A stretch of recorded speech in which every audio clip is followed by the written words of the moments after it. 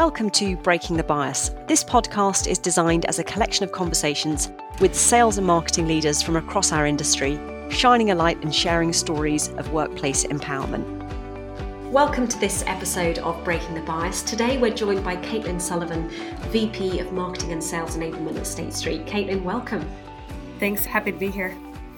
Well, great to have you with us. You've worked at State Street for over 10 years now. Can you tell us a little bit about your career so far? Because I know you started in a completely different industry. Sure. Yeah. Time flies when you're having fun, right? That's what they say. I started my career at State Street back about 12 years ago upon graduating the business school at UMass Amherst. I started at State Street as a portfolio accountant and realized, even though I love numbers, the personality traits that I had weren't really aligned with the portfolio accountants here at State Street. So I went back to school, I did my MBA, and I returned back to State Street knowing that's the company I thought was best fit for me, and became an executive admin to our senior leadership here at State Street. And then I've moved around the business in a number of different roles. I was a project manager, I was an interim CAO, and then my current role here in marketing, looking after a number of different accounts in marketing and sales enablement. Fabulous. So Katelyn, you've obviously had a diverse career at State Street. What's that experience been like? Have all the teams felt the same in terms of diversity? What shape and size has that taken for you? Yeah, so being on the business side and in more of a corporate function like marketing have been extremely different experiences. I've really embraced all of my experiences here. Even starting as an admin, I really got the grounds of how the company works, ways to communicate and being prepared for meetings, ensuring that executives and employees know how to be prepared for meetings, set the agenda, the objective, and circulating around materials before meetings. I thought that was extremely valuable to my success here at State Street, being very prepared for meetings, conferences, and using everyone's time, really, really making everything valuable for them. I think with the diversity and inclusion and how that's played a role here at State Street is I think that we've seen them more engaged here, especially with our Fearless Girl, striving for more, taking an active role.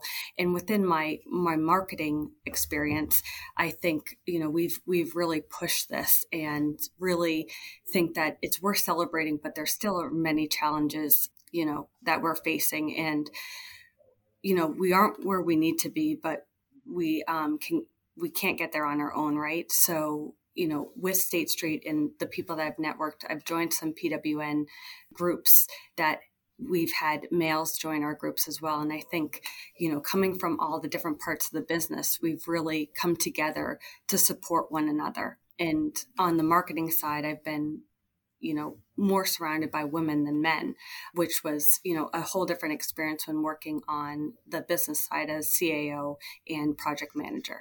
Yeah, I can imagine lots of we've had different guests turn up on this podcast from different industries and different departments, and they've seen big skews depending on where they sit. Was there a moment in your career so far, Katelyn, as you reflect back on the last decade, that's really shaped your thinking in being a champion and ambassador for diversity and inclusion? Yeah, I think, inclusion is so easy to say, but I think it's harder to act upon, right? You don't necessarily have to be the person making the decisions or the head of your department. Each day we choose whether we want to be inclusive or exclusive. And I was reading this book and they were talking about, like, as a child, right?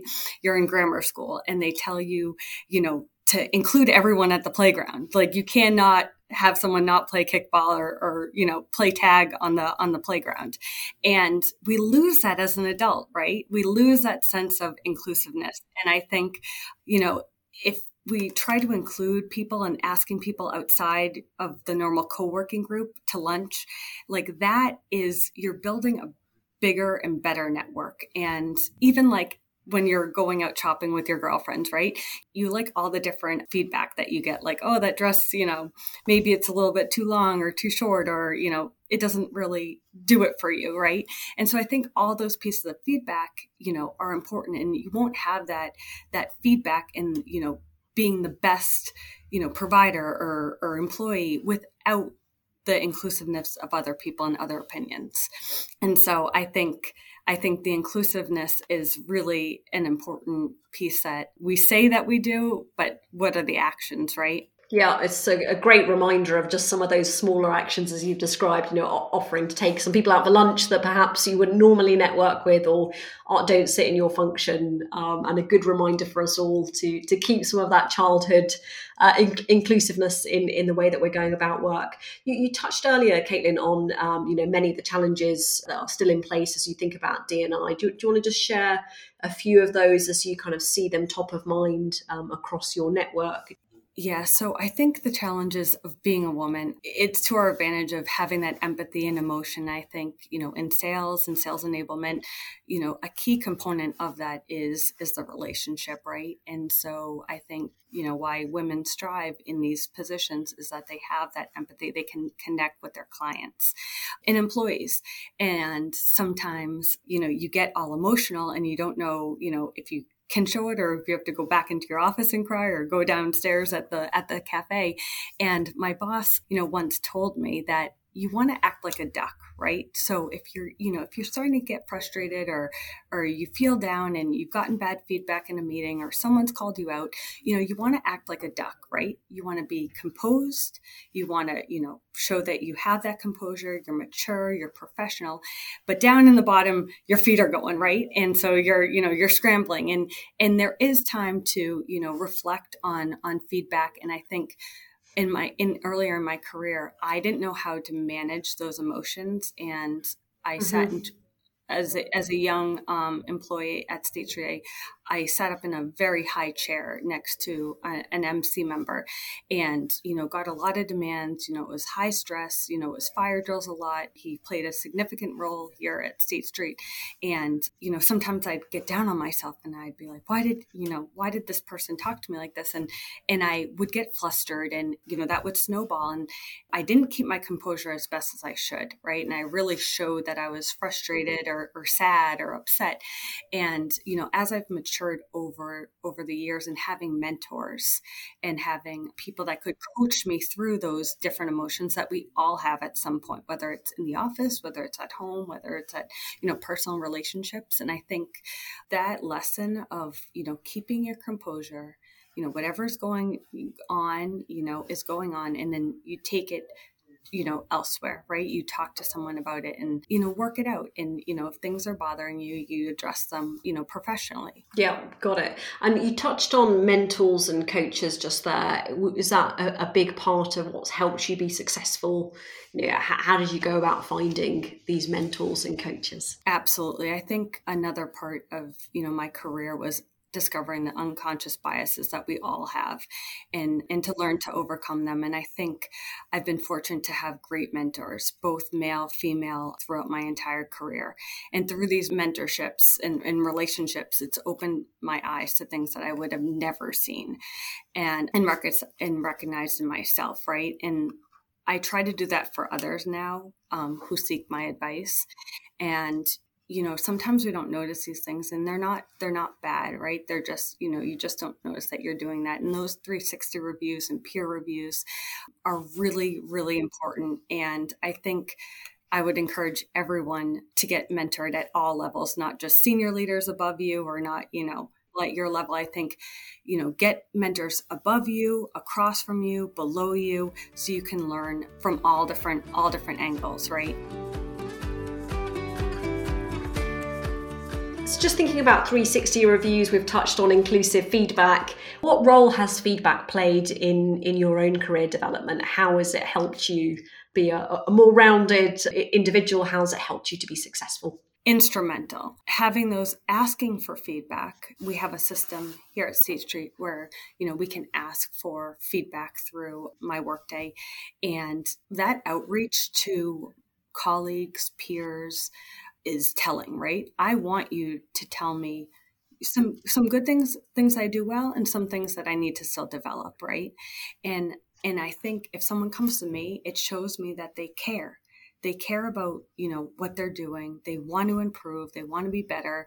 And they're looking at me to comment and give them feedback and advice. So I think that is very rewarding in itself. And so when I've gone out to the people asking for feedback, it's my job, I'm asking them for their time and their thoughtfulness and their feedback to give me that I'm going to act on this and I'm going to hold myself accountable to, take their feedback and learn and improve the way that I do things. And when I first got back feedback, I was actually shocked about what was said, and it was direct and it was valid.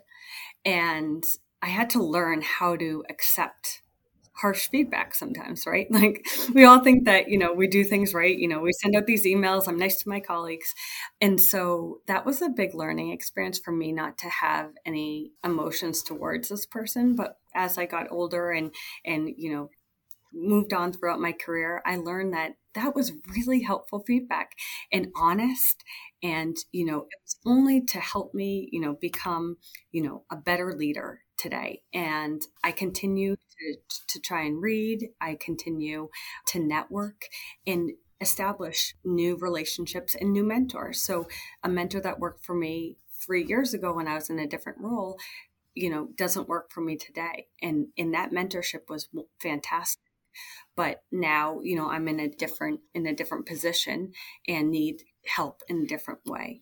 So, those continue to evolve and the relationships and the mentors, continue to shift. Fantastic. I think feedback is a gift, but doesn't always feel like it's a gift that you're being given. Katelyn, you're very aware, and as you're talking and describing your career so far, you're talking very candidly, which I appreciate. Have you seen how other people have reacted to feedback? Do you think that certain groups always react in a particular way? You touched on subconscious bias or unconscious bias there a little bit, but I've certainly seen teams take feedback in different settings. I'd love to hear your experience. Yeah. And it's like I said, you have to want it for it to be beneficial, right? So I think and I think sometimes we see like force 360s, force peer-to-peer. I think the emails that just get blasted like, oh, we're reviewing your manager, fill this form out. That doesn't necessarily hit the spot all the time. I think, like I said, it has to be, willing on both parties. Are you willing to, send feedback, provide feedback, and are you willing to accept it? And are you ready to accept it? And I think that's when those two are met together.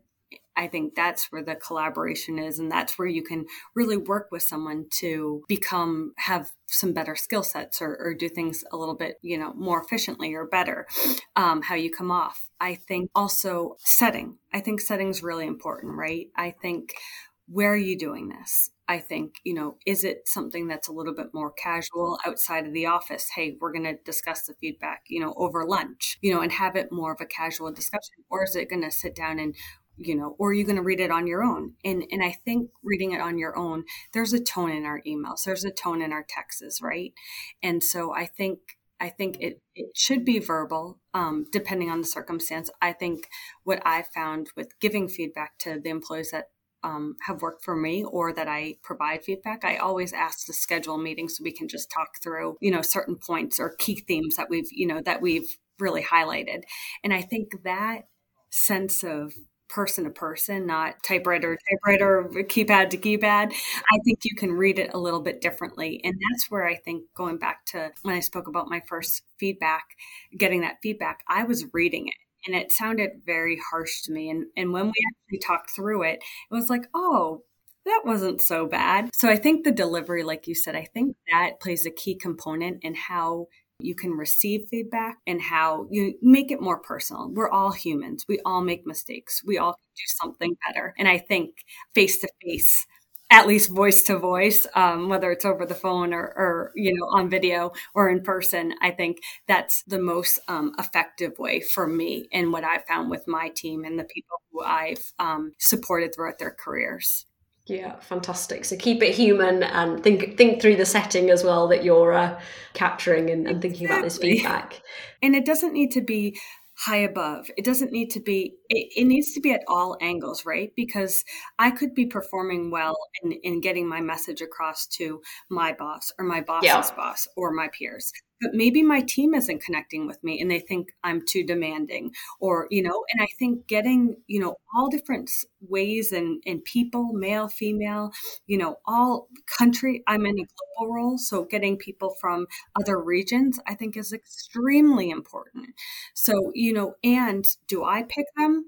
Or, who picks the people for feedback? And I think that's something you want to make sure, that you're considering. And what about mentors? What are the skills that you found to have in mentors that have been really successful as you reflect back on a few of the mentors you've partnered with? Yeah, so I've had mentors within my trajectory. So like if I wanted to become, the next CEO, I would find someone within that trajectory. I also found that my mentors were outside of, my bubble. So I wasn't going to anyone within like my division. The most helpful mentor that I did have that I really is one of my weaknesses is HR. So I found a great mentor in HR that helped me with, some issues I was having with certain employees that would kind of walk me back from the cliff, and be like, Katelyn, it's not so bad. This is how, a scenario that we can try, or this is a different scenario. So I think the mentors that I found that I were seeking to say, hey, would you mentor me? Were outside of my bubble, that were areas that I knew I needed to focus on to become a better leader.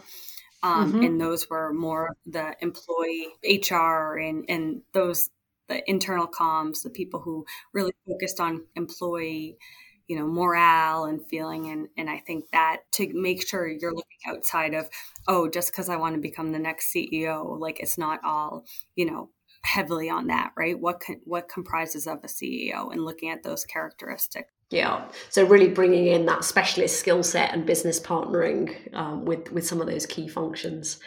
And Katelyn, have you found some mentors to work better than others that have been inside State Street or outside State Street? Where have you gone to seek out some of those specialist skills to support you? Yeah, so really good point. So when I'm at conferences and networking, I always try and see what their specialties are. I also have followed, and I wouldn't consider a mentor, but Carla Harris, who I absolutely admire. And I think she's absolutely fantastic. And so I read through all of her books, take notes.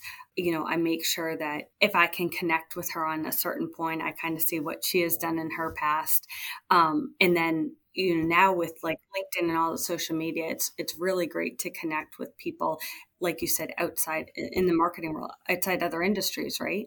Because it all ties back to, same goal, right? And so I think, especially with marketing, because I had a background in management. And so I didn't take any special marketing courses within my graduate degree or my undergraduate degree. And I think understanding the attitudes and mindsets for effective marketing were really important. So having that expertise in marketing outside of the company, trying to really make me a marketeer and really being like, this is what you need to know, I think has really been beneficial. So my networking outside of State Street at events and conferences and has really helped me reach outside mentors outside these walls.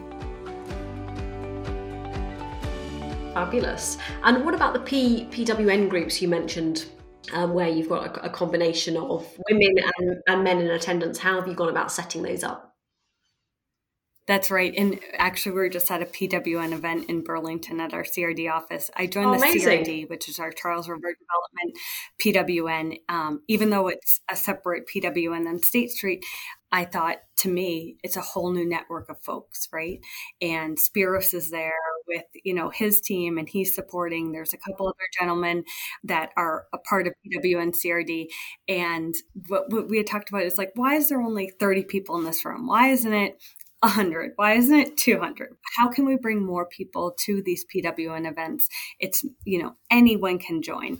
And so what was discussed at the meeting was bring someone. So the next theme of our meeting is you bring someone to the event that's not part of the PWN network to expose them to it. And so what PWN has done for me here at State Street, I joined about 5 years in, and it was predominantly women supporting other women. And, what we see is sometimes that we have, and this is, I'm not sure if it's woman to woman or man to man, because I see men to men being pretty competitive, but sometimes women can be competitive towards one another, right? Because we only think that there's a certain amount of seats at the table for us. Yeah. And so with PWN, what really brings the community around this is the collaboration and the real support for one another.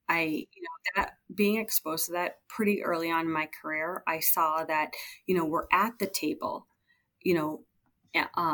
but how are we really going to make the move that we want to make in this group that's supported by Lou Maori and our top executive males has been fantastic experience in showing that they do care about inequalities and in making sure that everyone feels equal here.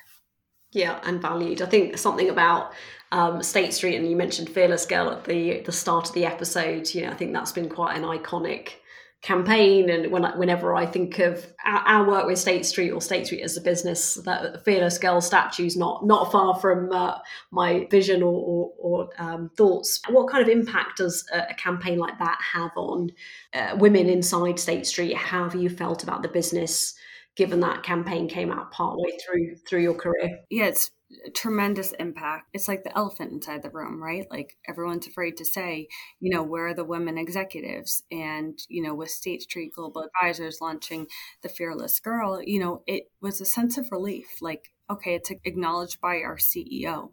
It's acknowledged by our board members. It's acknowledged across the board. And now we can help change that and inspire other companies across the world and put the Fearless Girl in front of Wall Street, right? Yeah. And so I think that was where people could breathe and be like, it's acknowledged, it's seen, and we're going to make progress, to fight this and to put more women on boards. And I think there was a sense of being proud, like working for a company that was really first to really make a huge statement about it. So I know that was a really proud moment for me working. And I put it on my social media handles, and I was really, really proud of the company, for coming out with such a tremendous, impactful campaign. Yeah, I love how you described that, Katelyn, of saying you've been able to breathe and just this sort of release, because I think so much of what we're doing around awareness and trying to bring some of these conversations to the table is about being recognised and being counted, but also giving that room to breathe. And reflecting on your career to this point, Katelyn, where would you say that you've seen your biggest inspiration? Is it through campaigns like Fearless Girl? Has it been through some of the figures that you've mentioned that have inspired you? What drives and motivates you to go on and do bigger and better things, despite or in spite of some of the feedback or what you're seeing and shaping around you? Yeah. So as a child, I loved Playmobil, and it was kind of like Legos, but more dollhouse. Everyone loves Playmobil. Yeah, so many different scenes you can make. Oh, so many. And if I could go back, that was like the highlight of my childhood, was like getting good grades or doing well, having a birthday and getting more Playmobil. And what I did as a child is I would make it, and I would never play with it. Very seldom. Like when I first made it that night, I might play with it, and then I just wanted the next Playmobil set. My parents you're not playing with it, but I love to build it. And so at State Street, after a couple different roles in marketing, I landed in marketing, and I really liked the team. I thought, it was great collaboration. You work with all these different marketing channels to support the business. You see, terrific leads that you're, with the sales enablement component, you're putting these people in front of our clients that, have exactly what they need. They're making great pitches, and we're getting the deals, right?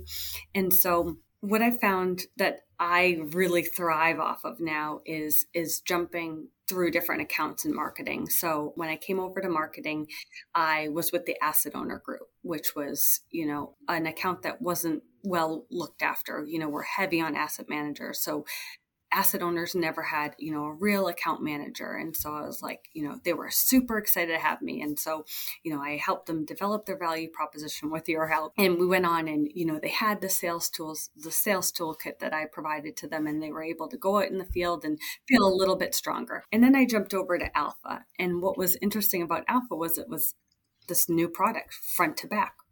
And no one, none of our competitors had it. And it was building this platform, working with the sales team and this SMEs on developing the messaging for that and launching State Street Alpha. And then after Alpha, went over to State Street Digital and headed up this new area of our business, State Street Digital. So what I realized that I love about State Street is how we're improving the ways, the things that we're doing for our clients.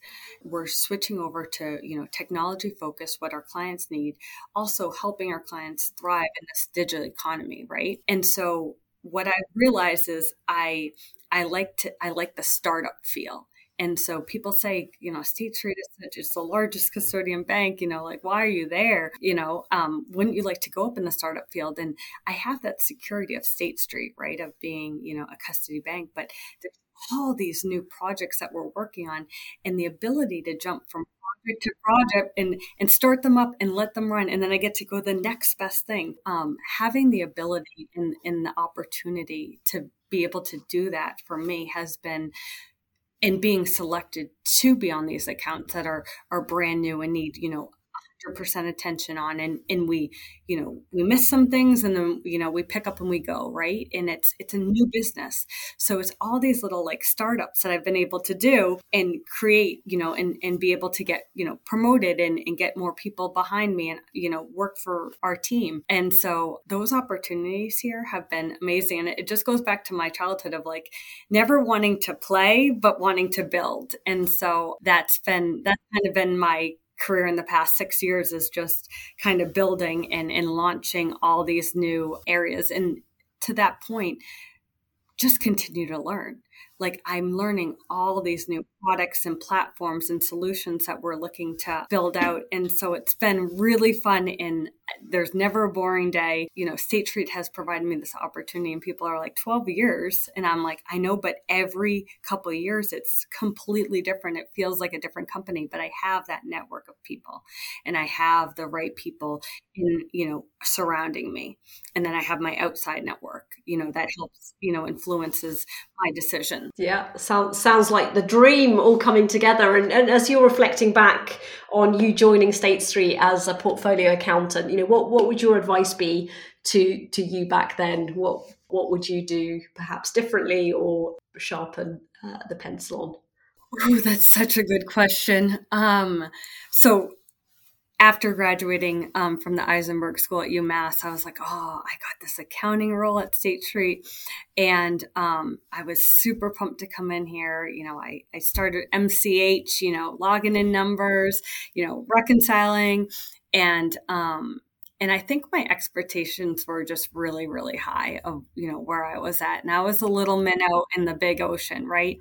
And at that part, that was 2004, 2005. And I had to stick it out. My parents were like, you have to stay there for at least a year, or no one will hire you after.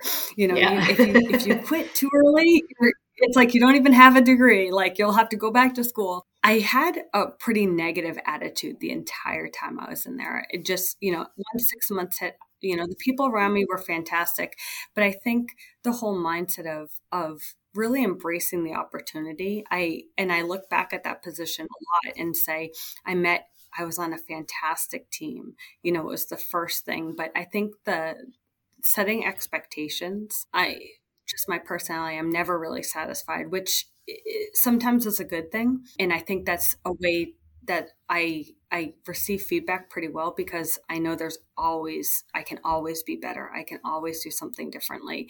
I can always, just become do things differently to be more efficient or better.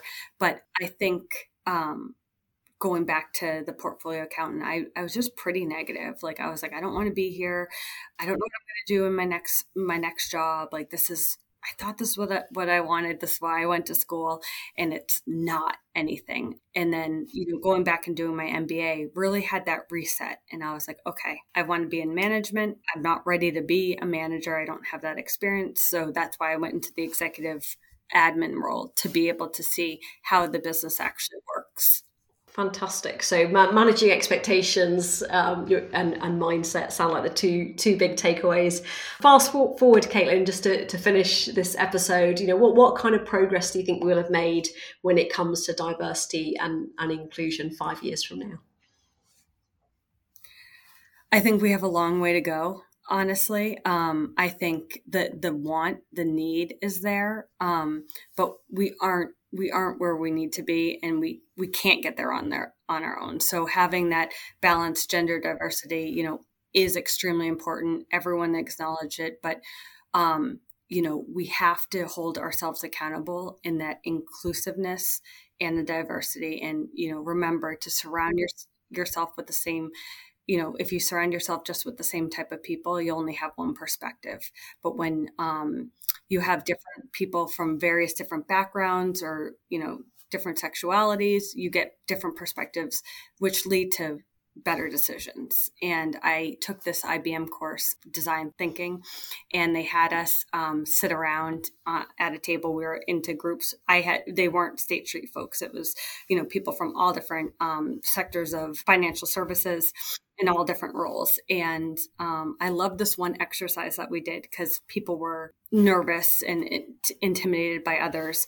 We got a case study, and ours was, how do we create a more streamlined process getting on an airplane? And so, like, how can we make the process a little bit better on onboarding and deplaning?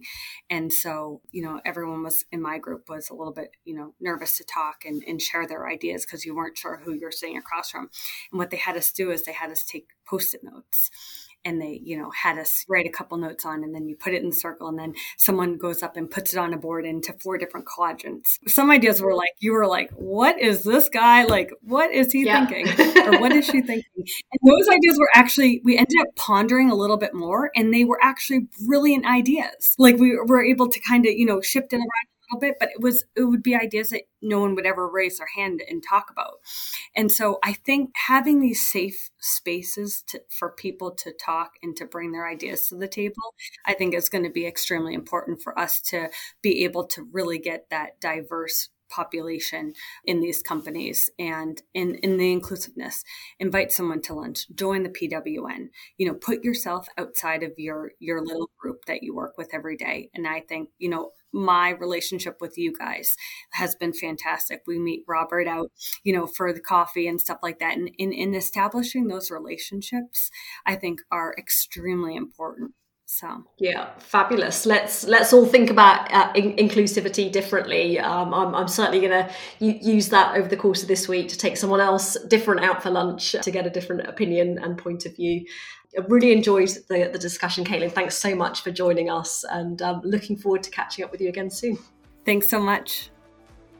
This podcast is brought to you by Momentum ITSMA, a leading B2B growth consultancy and advisory firm. We're fortunate to have incredibly diverse talent, both in our business and the clients we work with. And together, we're actively striving to tackle the inclusion gap. You can learn more at momentumitsma.com.